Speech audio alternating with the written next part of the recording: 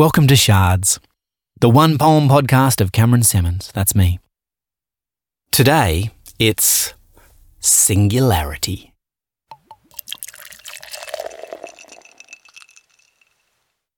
Before we enter knowing, we are always spinning.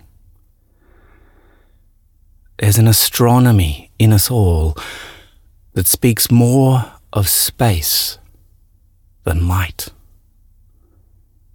And we are spun through in-betweens until caught in the gravity of that single question.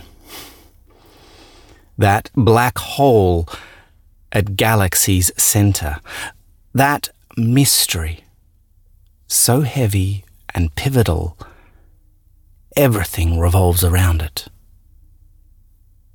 Everything. And the closer we get to this ultimate horizon, this final event, the more we are bathed in answers. Illuminations that stretch us beyond our capacity to comprehend, until finally we enter into the ultimate, infinite, intimate embrace. The ultimate, infinite, intimate embrace.